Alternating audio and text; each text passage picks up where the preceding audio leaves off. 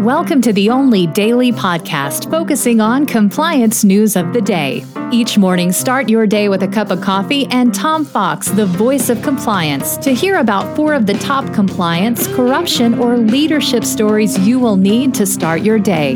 The Daily Compliance News is a production of the Compliance Podcast Network. First, a word from our sponsor.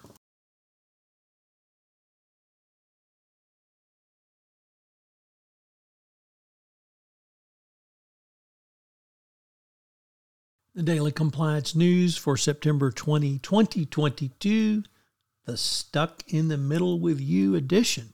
And we begin with that story from the Financial Times. Emily Jacobs reporting that middle managers are experiencing more pressure than ever, particularly since the start of the pandemic. The company is supporting middle management, but one interviewee said, we're entering a different chapter, a different economic context, and a push to get people back into the office. Middle managers are receiving little training on how to manage. They're getting coaching, but middle managers now have to do a wider variety of tasks, particularly with the management requiring the return to the office. So if you're in compliance, you need to wonder what this is doing for your middle management. Next from Reuters, a judge has nixed a lead plaintiff in the Credit Suisse fraud case.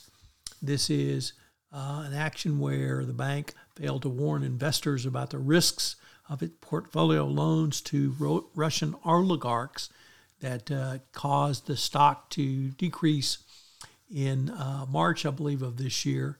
And there's an excellent discussion of what this means for smaller investors. In a very interesting article, the U.S. Senate may go after the process for corrupt ambassadors being appointed to U.S. ambassadorships.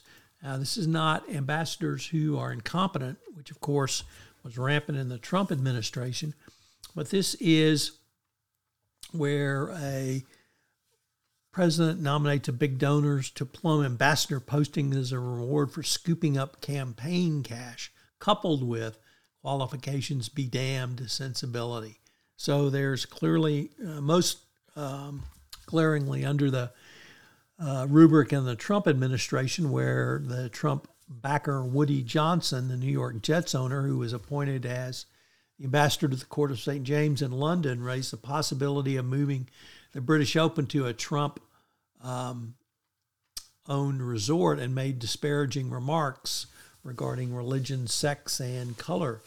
Of course, that's not limited to the Trump administration. We've had numerous examples from other presidencies, but it's still something that's ubiquitous in the American political system.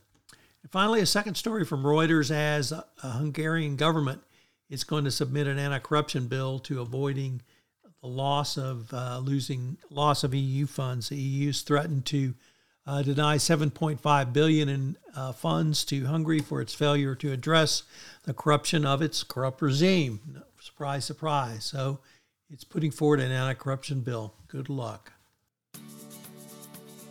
The Daily Compliance News is a production of the Compliance Podcast Network and a proud member of C-Suite Radio. Thanks so much for listening. I hope you'll join me again tomorrow.